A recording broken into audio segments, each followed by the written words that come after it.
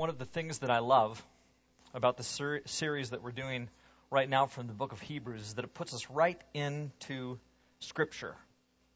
And it allows us to quickly and specifically go through a portion of Scripture, to pay attention to it as the Word of God.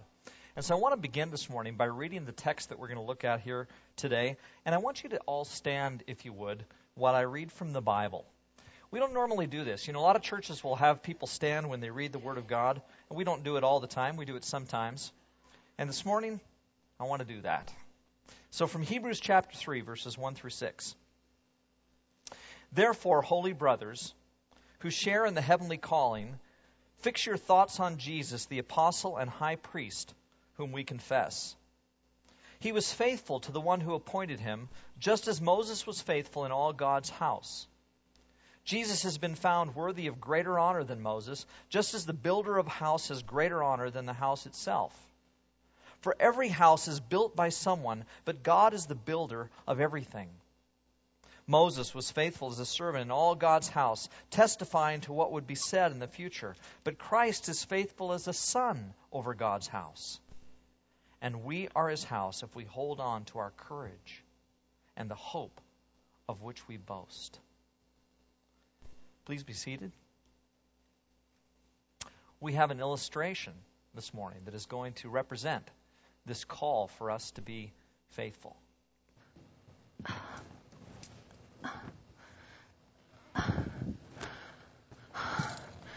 I just have to make it to this Karen.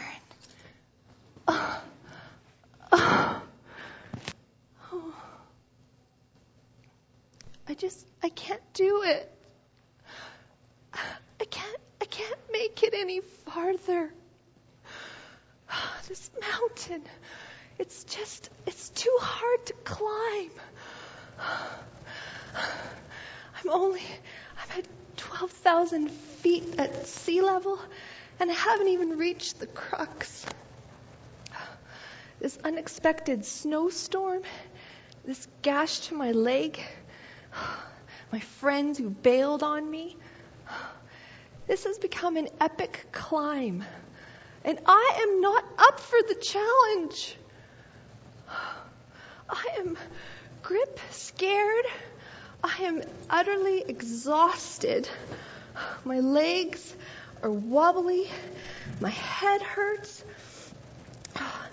It's hard to breathe up here.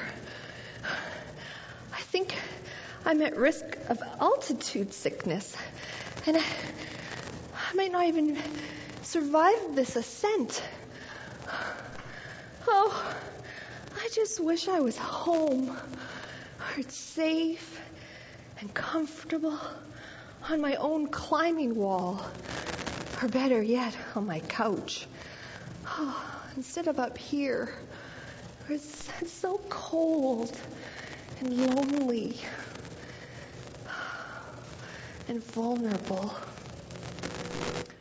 Oh, I wanted to be a Gabby, but I'm nothing but a Gumby.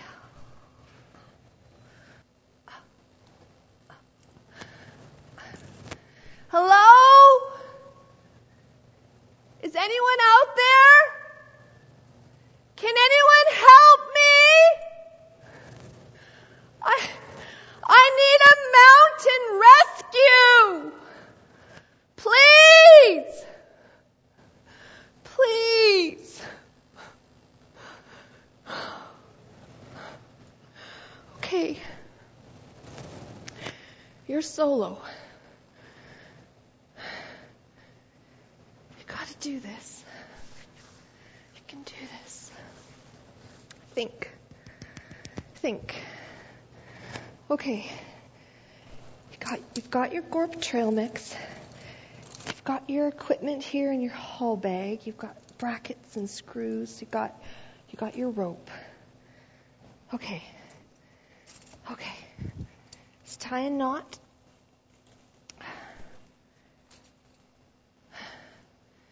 Okay. And secure yourself to this anchor.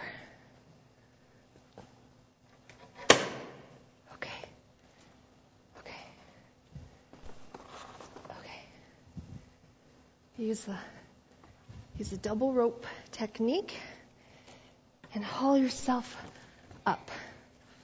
Fix your eyes on the goal. Don't look down at the crevices. You don't want a crater. Just pull tight on the rope and yard up. Dear God, please help me. Give me strength. Give me endurance. Give me hope.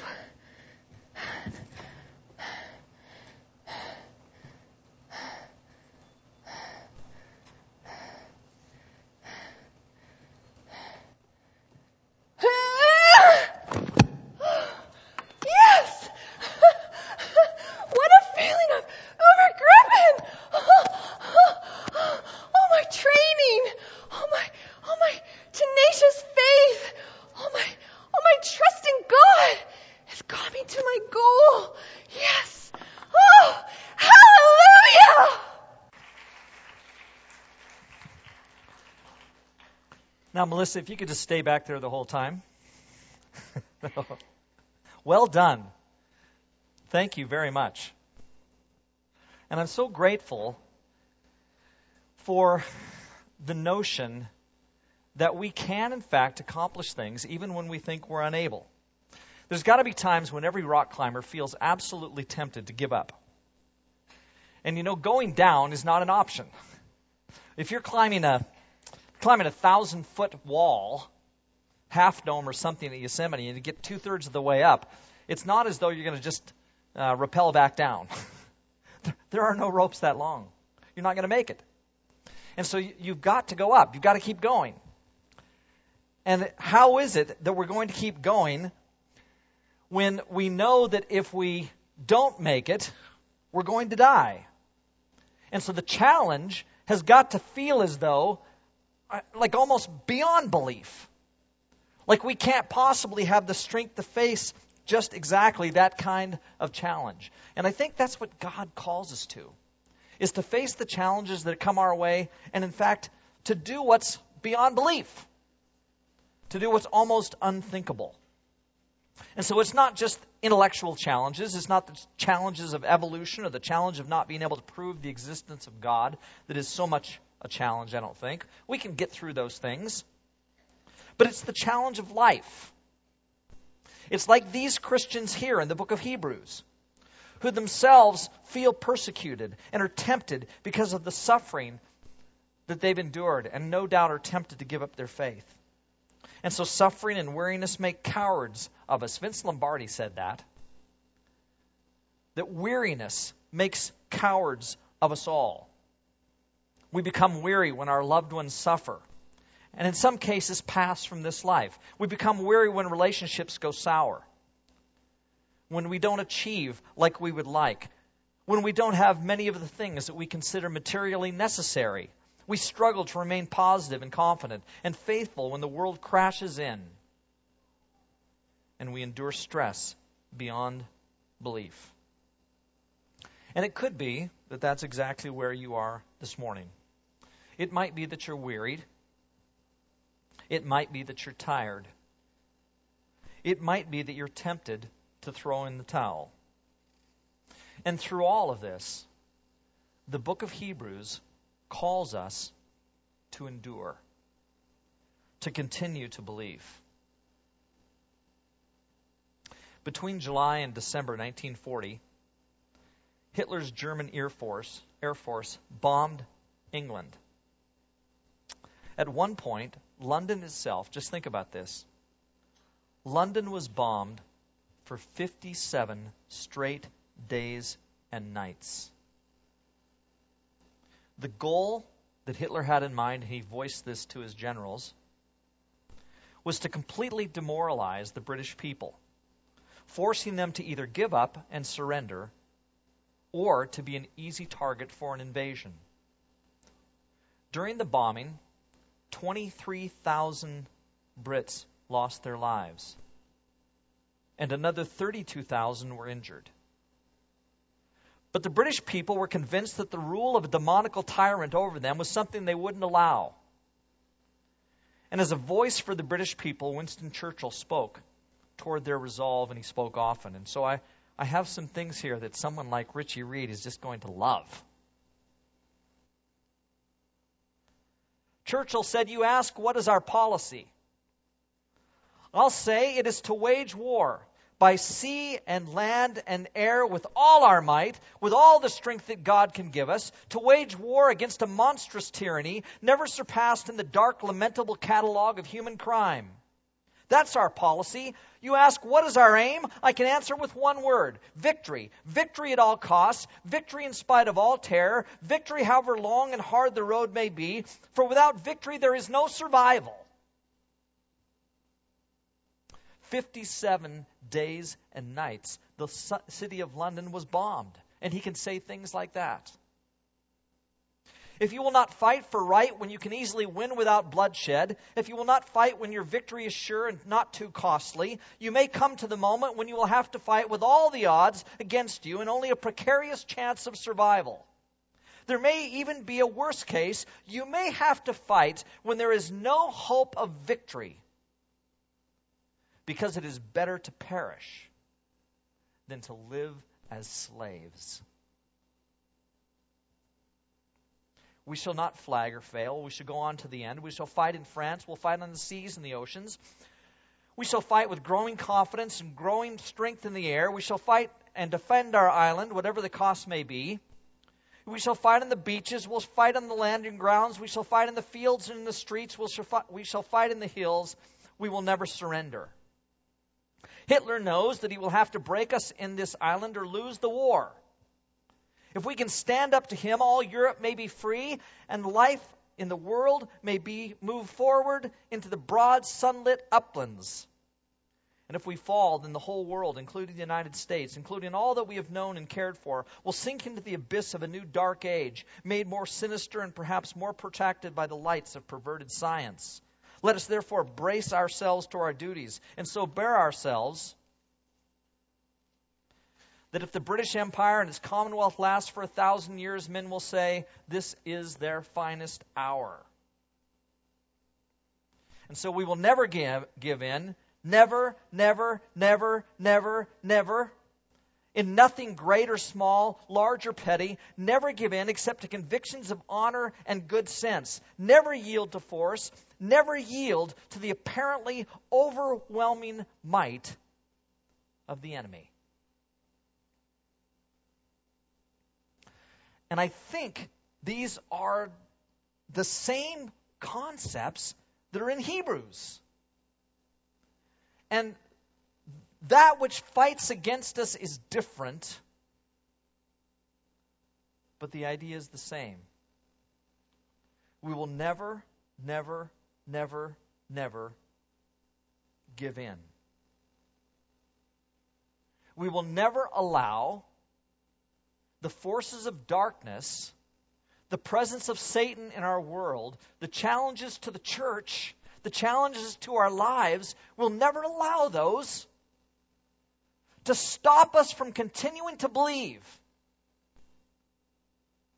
and to stand where God wants us to stand, committed to Him and faith in Jesus. And so here are some things the Hebrew writer tells us. He says, first of all, Christ is superior to Moses. And in this case, I think Moses represents the whole Jewish way of living out faith before God. And the people were so tempted to return to the Judaism that they had known before. They feel the sting of persecution, the challenge of suffering. And so they wanted to go back and become Jews again.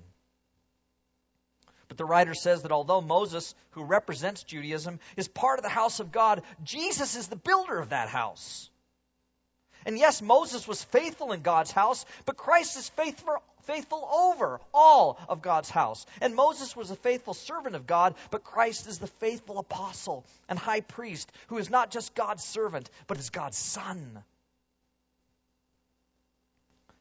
And so what would you return? To what would you return that is ultimately superior to Christ? Would you go back to a life of sin?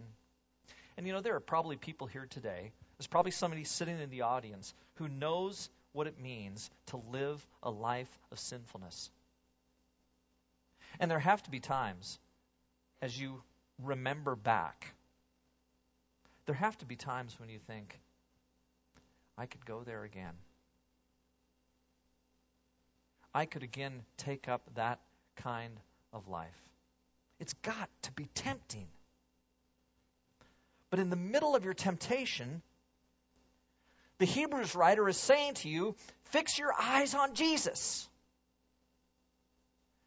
And the life of addiction, or the life of hopelessness and faithlessness, a life of self-centeredness, you just don't have to stay there if you fix your eyes on Christ. You know, I remember challenges to my faith as a young Christian. And I praise the Lord that, like so many of my friends who came to Christ at about the same time, that I didn't go in that direction. What I'd found in Jesus was so life-changing that I simply couldn't bring myself to give up on what Christ had done for me. And the Word of God here calls us to look at all the options and to recognize that it's to Jesus that we absolutely have to stay attached and connected. The second thing that the writer does here is he points to the Holy Spirit. In fact, could you move to the next slide there, please? Look at these words with me in Hebrews 3. So as the Holy Spirit says, today if you hear His voice, don't harden your hearts as you did in rebellion during the time of testing in the wilderness, where your ancestors tested and tried me, though for 40 years they saw what I did. What does this text say, or who does the text say is calling us to be faithful? Well, in Scripture, as the prophet speaks, it's the Holy Spirit who calls us to continue to be faithful. We looked for a year at the Holy Spirit in our church, asking the question, what does the Holy Spirit do in our lives? How is it that we're impacted by the Holy Spirit in our lives as Christians? And here the text specifically says that the Holy Spirit is calling everyone to faithfulness. Today, if you hear His voice, and I'd like to think that as I speak, that it's His voice you hear, and never my own. That it's His voice who calls you to recall what God did for those who for 40 years traveled in the desert, who for 40 years were fed every day by God, who for 40 years were taken care of by God despite their rebellion. And this is what amazes me.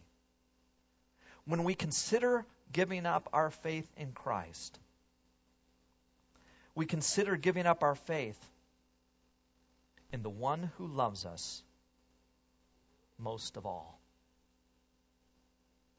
There is no one who loves us like Christ loves us. He's the one who gave up heaven for us.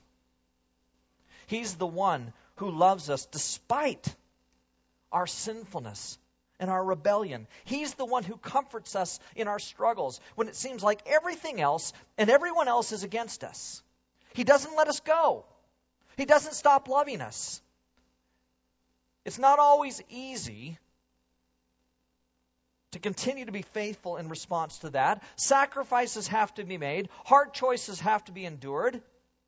But He promises that if we remain faithful to Him, He'll always remain faithful to us.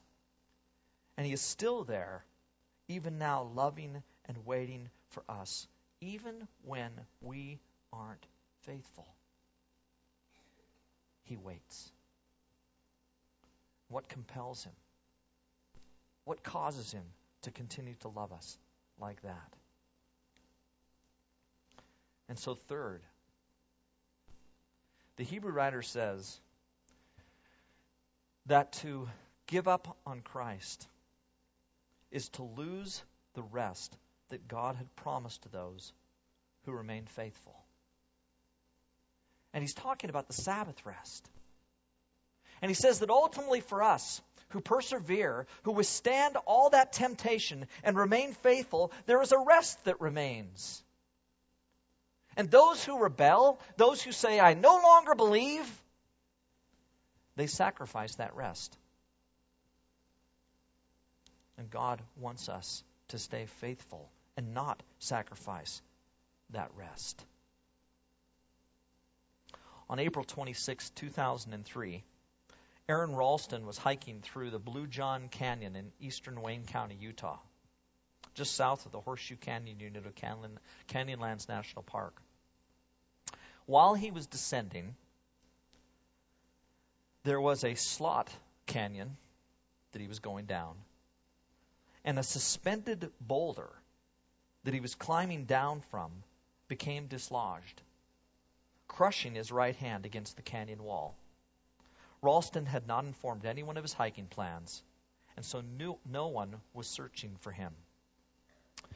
His arm was stuck. Perhaps you've read this story or even seen the movie that is a depiction of this.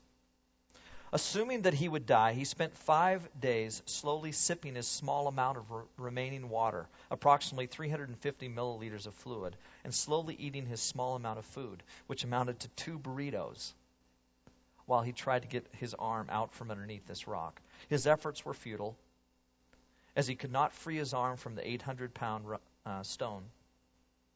After 3 days of trying to lift and break the boulder, the dehydrated and delirious Ralston prepared to amputate his trapped right arm at a point on the mid-forearm in order to escape. He experimented with different tourniquets and things, made some exploratory superficial cuts to his forearm in the first few days. On the 4th day, he realized that in order to free his arm, he would have to cut through the bones within his arm, but the tools he had available were insufficient to do so. When he ran out of food and water on the 5th day, he was forced to drink his own urine. He carved his name, his date of birth, and presumed date of death into the sandstone canyon wall, videotaped his last goodbyes to his family. He didn't expect to survive the night. After waking at dawn the following day, he had a kind of a breakthrough, and he thought, I can break my arm. I can break the bones in my arm, and then I can cut it off. And so that's what he did. And he torqued his body enough that he was able to actually break the bones. He then performed the amputation with a multi-tool, one of these Leatherman pliers. Cut his arm off with that. He was able then to descend.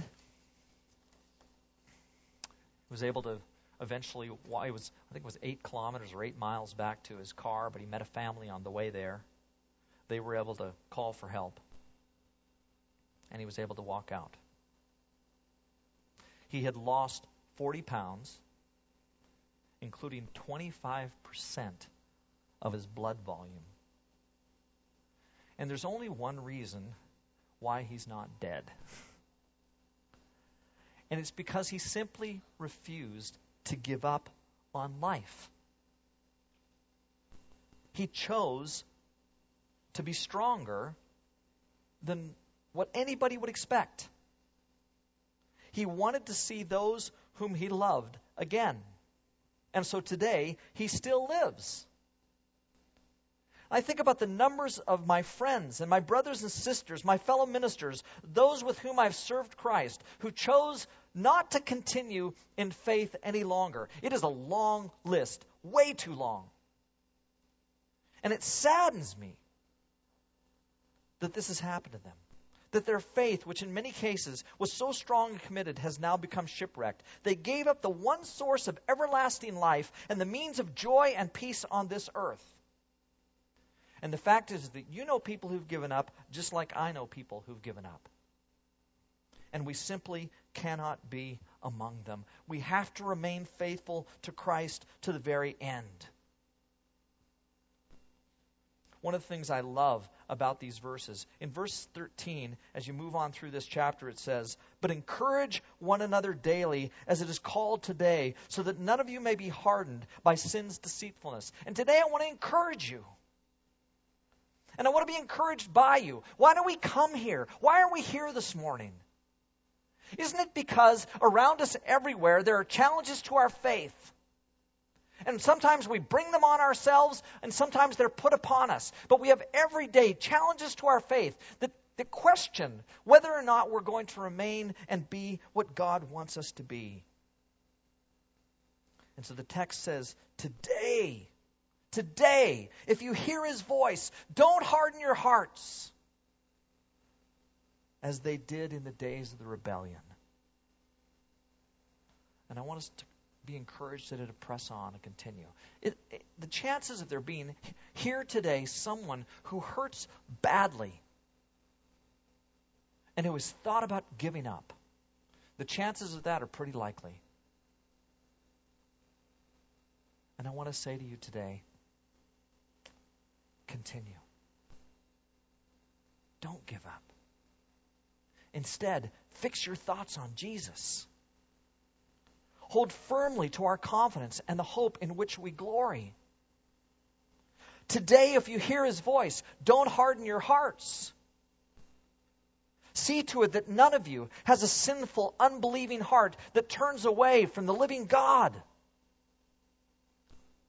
And instead, encourage one another daily as long as it's called today. So will you be faithful? And will you encourage others to be? What words can you say? What actions can you take? In what way will you this week touch the life of another believer by helping her or him to remain faithful, even as you do the same? You know, here in a few minutes, we're going to break. We'll be done. We'll sing another song. We're going to move into our time of fellowship in between now and the Bible classes. What will you talk about? What will you say to one another? Will there not be a moment for us to somehow encourage each other to remain faithful today? It'll be so easy for us to just talk about something else. And I'm not saying don't. That'd put a lot of pressure on you. We'd all just stand there and stare at each other, not knowing what to say. But I hope that you say something of encouragement to your brother or your sister. Something that will call him or her to be faithful today. And today, don't harden your heart when you hear his voice. Let's pray. Lord God, we thank you for the opportunity we have to be here to encourage one another today. And we're grateful, God, for the book of Hebrews, which encourages us to be faithful to you. And it's so clear there are so many things that can drag us away from you, that convince us to no longer be the faithful children of yours that you call us to be. It's easy, Father, to, like so many we know, just wander away, choose to not make it the priority in our lives that it should be. But God, we know that you want and expect something different from us. And so that through the struggles and through the trials, and for that person today who feels weak in faith and who wonders if they'll make it, God, we pray that you'd help us to encourage that person today. Help us to encourage each other. And Father, through your Spirit, bless us that your word might speak to our hearts and we might fix our eyes on Christ. Through Christ we pray. Amen.